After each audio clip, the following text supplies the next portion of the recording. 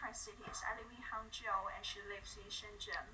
So I'm very much wondering that what would the transportation in Shenzhen looks like. And she is a girl in her 20s, and she's not a local resident in Shenzhen city. So, what would her life look like, and what would she take most as her transportation?